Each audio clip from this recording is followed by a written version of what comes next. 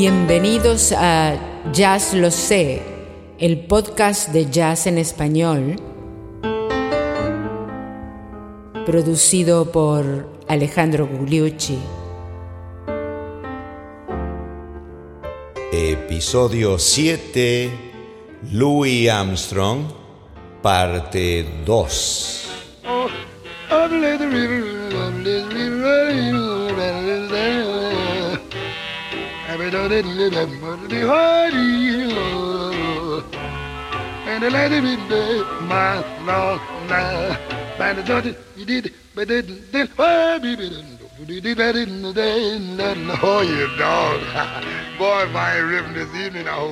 ¿Qué tal, amigos?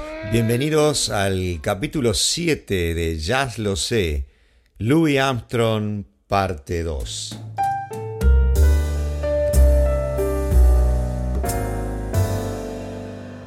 En el episodio anterior, episodio 6, nos habíamos detenido en la obra y en la vida de Louis Armstrong. Habíamos llegado a la parte de su obra en la cual hizo las primeras grabaciones. ¿Se acuerdan que dijimos que formó el Hot Five y más tarde, con un par más de integrantes, el Hot Seven, que eran dos grupos que utilizó para grabar? Pero Louis Armstrong no solo descolló en su innovación en la trompeta, sino que además de alguna manera inventó el canto del jazz. Inventó el canto del jazz ya desde el principio, y en las grabaciones de los Hot Five está la primera grabación, digamos, de la leyenda. Cuenta la leyenda que Louis Armstrong inventó el scat singing, o sea, cantar con sílabas sin sentido e improvisar como si fueras un instrumento, en una sesión en 1925, donde cantando el clásico Heebie Jeebies, se les cayó la letra que estaba en un atril y la grabación tenía que continuar. En general eran uno solo o dos takes, y él empezó improvisando sílabas sin sentido. Eso probablemente sea más leyenda que otra cosa, pero la verdad es que si hubo alguien antes que hacía scat singing, no lo conocemos, y que Louis Armstrong lo llevó al máximo. Lo creó en una manera, lo elaboró y lo llevó al máximo. Muchas canciones de Louis Armstrong de esa época apenas esbozaba la letra y luego se largaba a improvisaciones. Vamos a una cantidad de ejemplos, no hablemos más.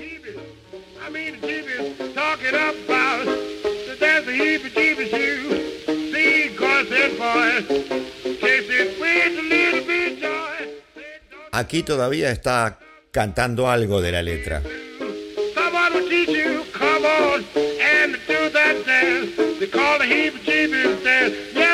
Y aquí pareciera que se le cayeran las páginas.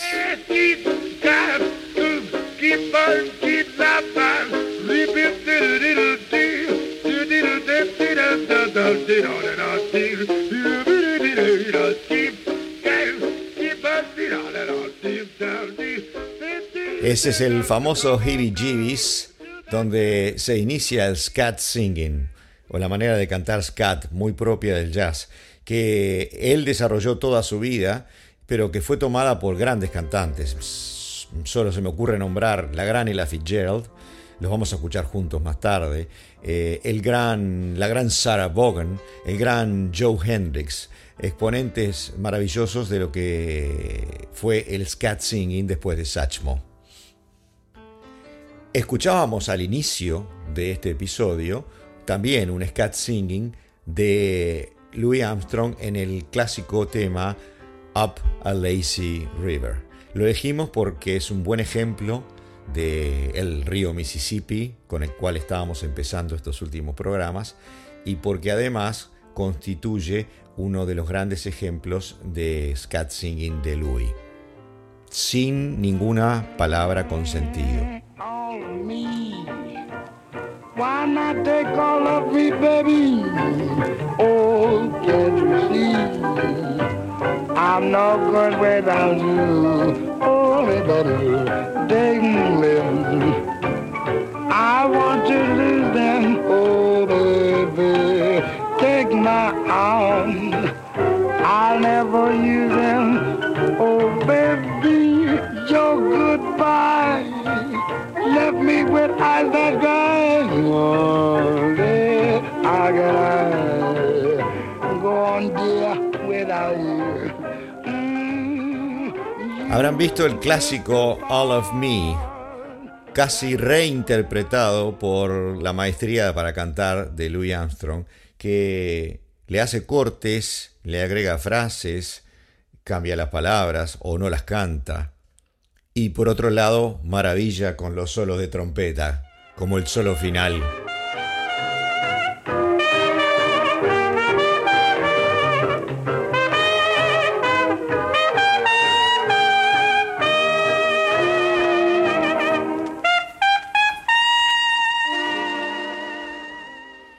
Y antes de seguir estudiando el aporte vocal al jazz y a la música popular, y además la invención del scat singing hecha por Louis Armstrong como grandes contribuciones más allá de la trompeta y de las otras, digamos que pasó por un periodo en el cual él tenía una gran orquesta. En lugar de los pequeños grupos de los cuales estuvimos escuchando grabaciones, él tenía una orquesta grande, como de 15 músicos, siendo él el artista principal, el gran solista y el gran cantante de esas orquestas. Eso en parte se debió a el impulso monetario que empezó a hacer su empresario y la mujer, Lil Harding, hasta que se divorció de ella. Y además que a él le gustaba ser un entertainer, complacer a la gente, y era mágico de todas maneras, ¿no? Pero uno puede considerar que ese no fue el mejor periodo, porque de alguna manera él podía dar más. Sin embargo, esos críticos en realidad no sé si tienen razón. De alguna manera, Louis Armstrong también catalizó en parte la transición del jazz de los pequeños conjuntos de New Orleans a las grandes orquestas. También estuvo en ese parto de esta nueva forma del jazz. Pero sea como fuere, este All of Me que acabamos de escuchar corresponde a la época de Armstrong con sus diferentes grandes orquestas, con el manager Joe Glaser, que hizo mucha plata con Armstrong y que estaba relacionado con el ambientes oscuros o turbios de la mafia, ¿no? Como muchos managers de los músicos de esa época. Just because my color shaded different maybe, that's why they call me Dumpy Bitty Button, Bubba Bitty Button. Very good. Oh, my teeth are bad, just because all that you're the then on round. Oh, baby.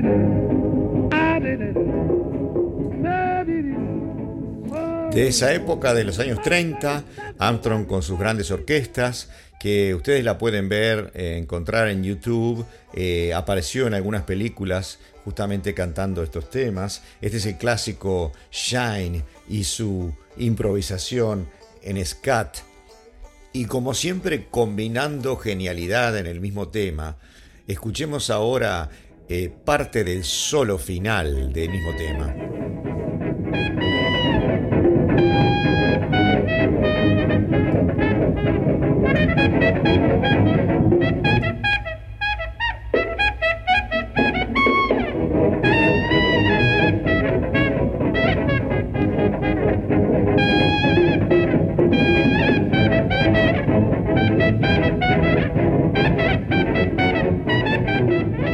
Habrán visto que en esta época se lucía como cantante y como trompetista en el mismo tema, y en general reinventando las canciones o cantándolas completamente en scat singing.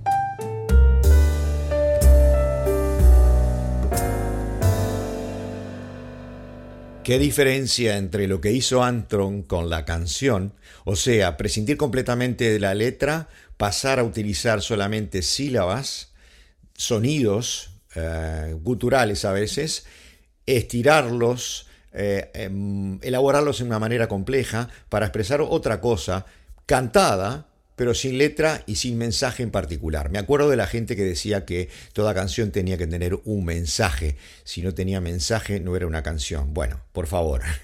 A veces los poemas cantados pueden tener algún sentido y son valorables, pero eso no es precisamente música. Armstrong logró justamente separarse completamente de lo que es letra.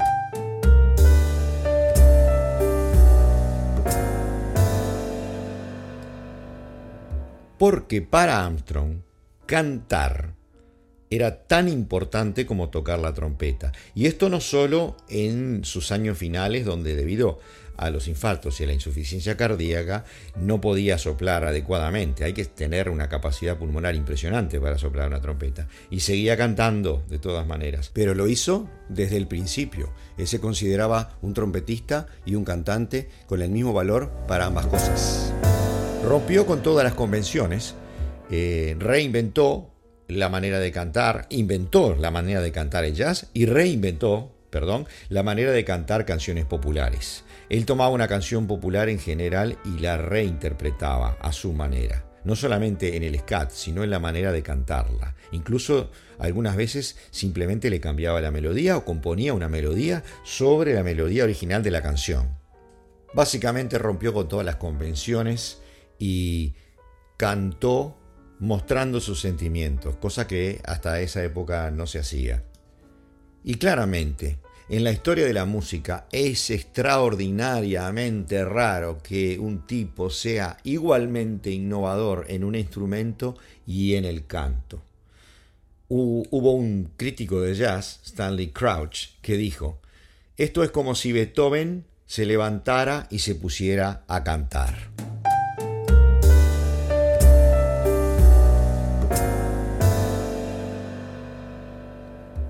Hay una cosa o un paralelo interesante a destacar.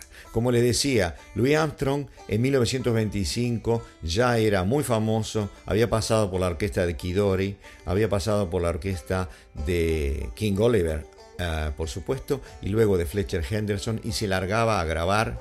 1925 tenía 24 años. ¿Quién tenía 24 años en el pináculo de su fama? John Lennon, Ringo Starr, básicamente los Beatles, cuando tenían 24 años lograron llegar al mercado americano. Vaya paralelo. I went down to St. James Infirmary, saw my baby there, stretched out on a long white table.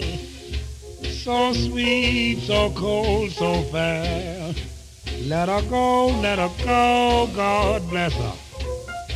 Wherever she may be, she can look this wide world over.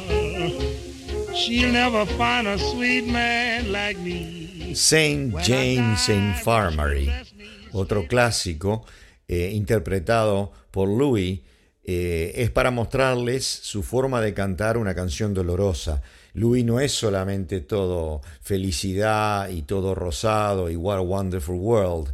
Era un excelente cantante de cosas dramáticas, en particular el St. James Infirmary. Y más adelante les mostraremos otras. A mí me encanta cómo canta la canción What's New, por ejemplo, allá en los últimos años de su carrera.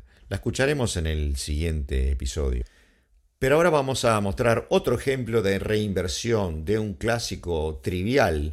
Louis Armstrong con su orquesta de los años 30 y el clásico tema Dinah, que ustedes recuerdan que es más o menos así. In the state of Carolina. Miren cómo la da vuelta, la estira, la dobla, la improvisa.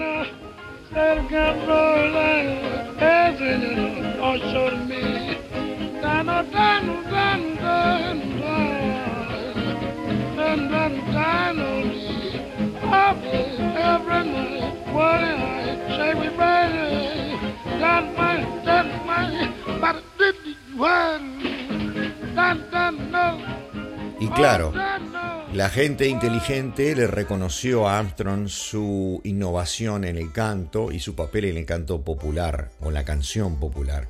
Así lo dijo Bing Crosby, que era amigo y que además tomó muchas cosas del fraseo de Louis Armstrong a otro nivel, porque él lo que hacía era canción popular. Y también el gran Frank Sinatra, que dijo que Armstrong introdujo el arte a la manera de cantar la canción popular. Y en otro orden, ya alguien mucho más joven, Wynton Marsalis. Wynton Marsalis es un trompetista de la ciudad de New Orleans, de una familia de músicos muy culto, que se dedica también a la difusión cultural del jazz y a la reivindicación de todo lo que se hizo en New Orleans. Dijo que Louis Armstrong se puede comparar al mago Merlín, que Armstrong trajo la alegría de vuelta a la música, que todo lo que uno quisiera tener como músico, Armstrong lo tenía.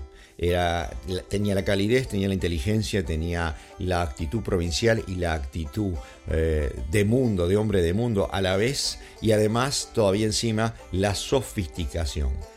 Fue el músico más complejo que haya habido, según Wynton Marsalis, y todavía podía sonar como un hombre, un muchacho de pueblo.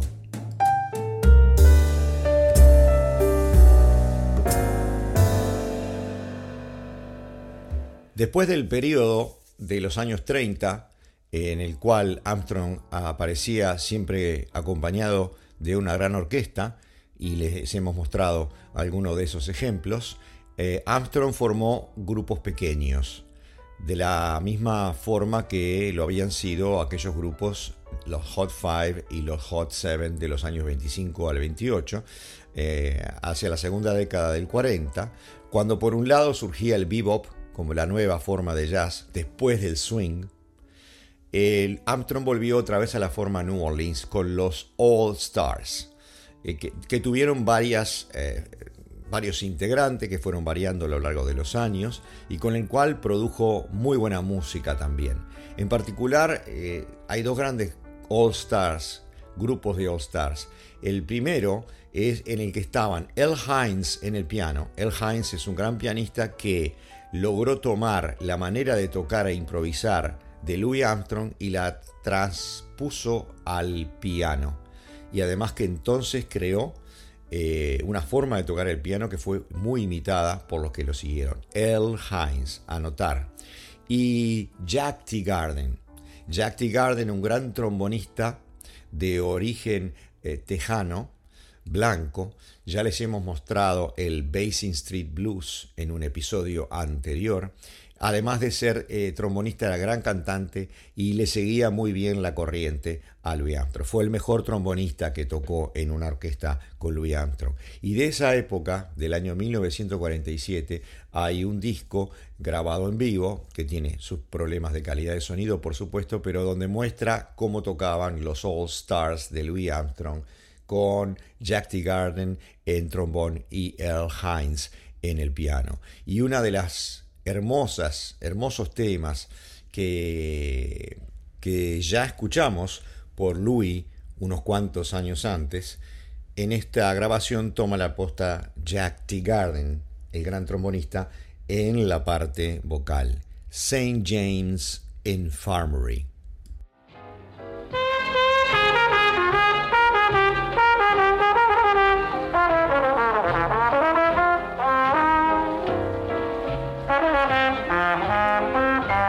Lo podía seguir a Armstrong en trombón y también en la voz. Oh, let her go, God bless her, wherever she may be. She can look this whole wide world all over. She'll never find another man like me. Ese es Earl Hines en piano y Jack Teagarden en los All Stars de Armstrong en 1947, como les decía, para mostrar la calidad de interpretación que tenía ese grupo. Armstrong dijo una vez en una entrevista: cuando tomo la trompeta, el mundo queda detrás mío y no me concentro en nada más que en esa trompeta. Quiero decir, no la toco en forma diferente y no siento nada diferente que lo que hacía cuando tocaba allá hace muchos años en Nueva Orleans. Es mi forma de vida, es mi vida. Amo esas notas. Esa es la razón por la cual trato de hacerlas lo mejor posible. Y esa es la razón por la que me casé 4 veces. Las mujeres no podían vivir con esa trompeta. Quiero decir, si me peleaba con la patrona, eso no me impedía disfrutar el show cuando me ponía a tocar. Yo podría tocar sin ningún problema y expresarme en mi trompeta y resolver mis angustias de esa manera.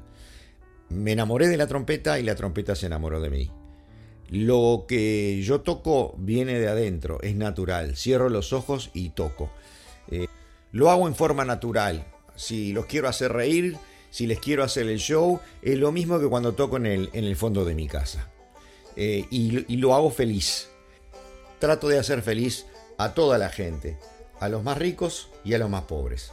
Y más tarde, en los 70, prácticamente en el último año de su vida, dijo: bueno, a la gente le gusta mi música y a mí me gusta la gente y no tengo ningún problema con nadie.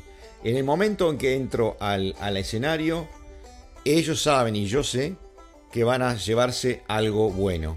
Y por eso trato de hacer las notas correctas. Porque claro, yo también soy parte de mi audiencia. Yo cierro los ojos y escucho y no puedo tocar algo malo. Algunos de los críticos me han dicho que soy un payaso, pero yo creo que ser un payaso es algo bueno. Es hacer a la gente feliz con algo bueno. ¿Y qué quieren que les diga? La mayor parte de los críticos no saben o no entienden o no saben separar una nota de la otra. Yo cuando toco pienso en mis días felices y las notas salen solas. Tenés que poder amar para poder tocar.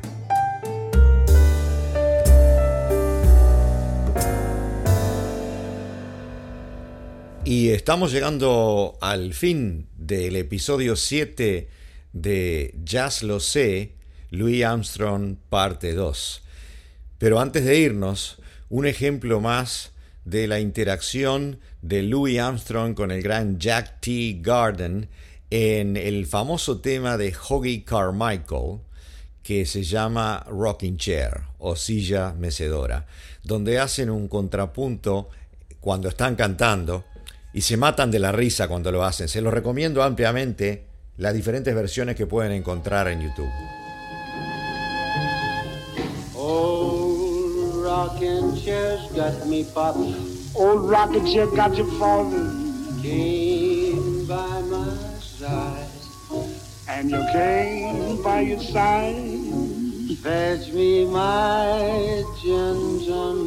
I ain't got no gin for the. Oh, I tell you. Y nos vamos con un fragmento del coro final para que vean cómo empardaban estos dos genios sus instrumentos y sus fraseos.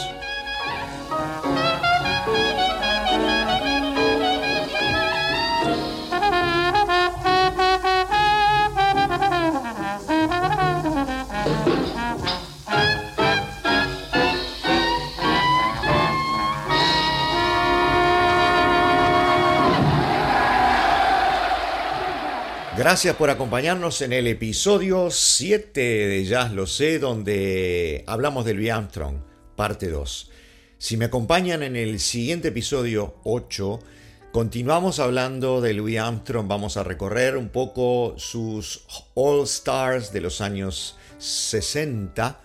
Nos vamos a detener en clásicos que se lograron grabar juntando a Louis Armstrong con Ella Fitzgerald, por ejemplo. Grabaron 2 discos de clásicos estándar de jazz en maestría total, vocal y de improvisación, y su unión cumbre con Duke Ellington, el gran compositor, arreglador, pianista y motor del jazz.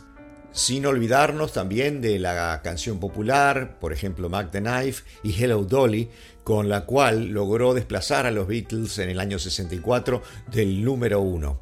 Y no se olviden, si desean escribirnos, lo pueden hacer a través de nuestro website o página web de este podcast, que es jazzlosé, todo junto, minúscula, .libsyn, L y latina, B larga o B labial, SYN.com. Contamos, y es un honor para nosotros, entre nuestros oyentes, con el arquitecto Enrique Hetzel, al que le enviamos un gran saludo, un gran maestro, periodista de la difusión del jazz, que nos ayudó muchísimo en nuestra juventud a apreciar este género. Jazz Lo Sé es presentado y producido por Alejandro Gugliucci con locución de Teresita Menini y dedicado a Walter Venturino, quien a los 17 años transformó a este gran admirador de la música de los Beatles, la música cantada, como él me decía, y me mostró el camino, me mostró que había otro tipo de música a la que yo no había tenido acceso hasta ese momento, y me transformó entonces en un gran amante de la música del jazz, y sigo siendo un gran amante de la música de los Beatles. Muchas gracias por eso, Walter. Y ahora entonces llegamos al final del episodio 7 de Jazz Lo Sé. Los espero con más Louis Armstrong en el episodio 8. Muchas gracias.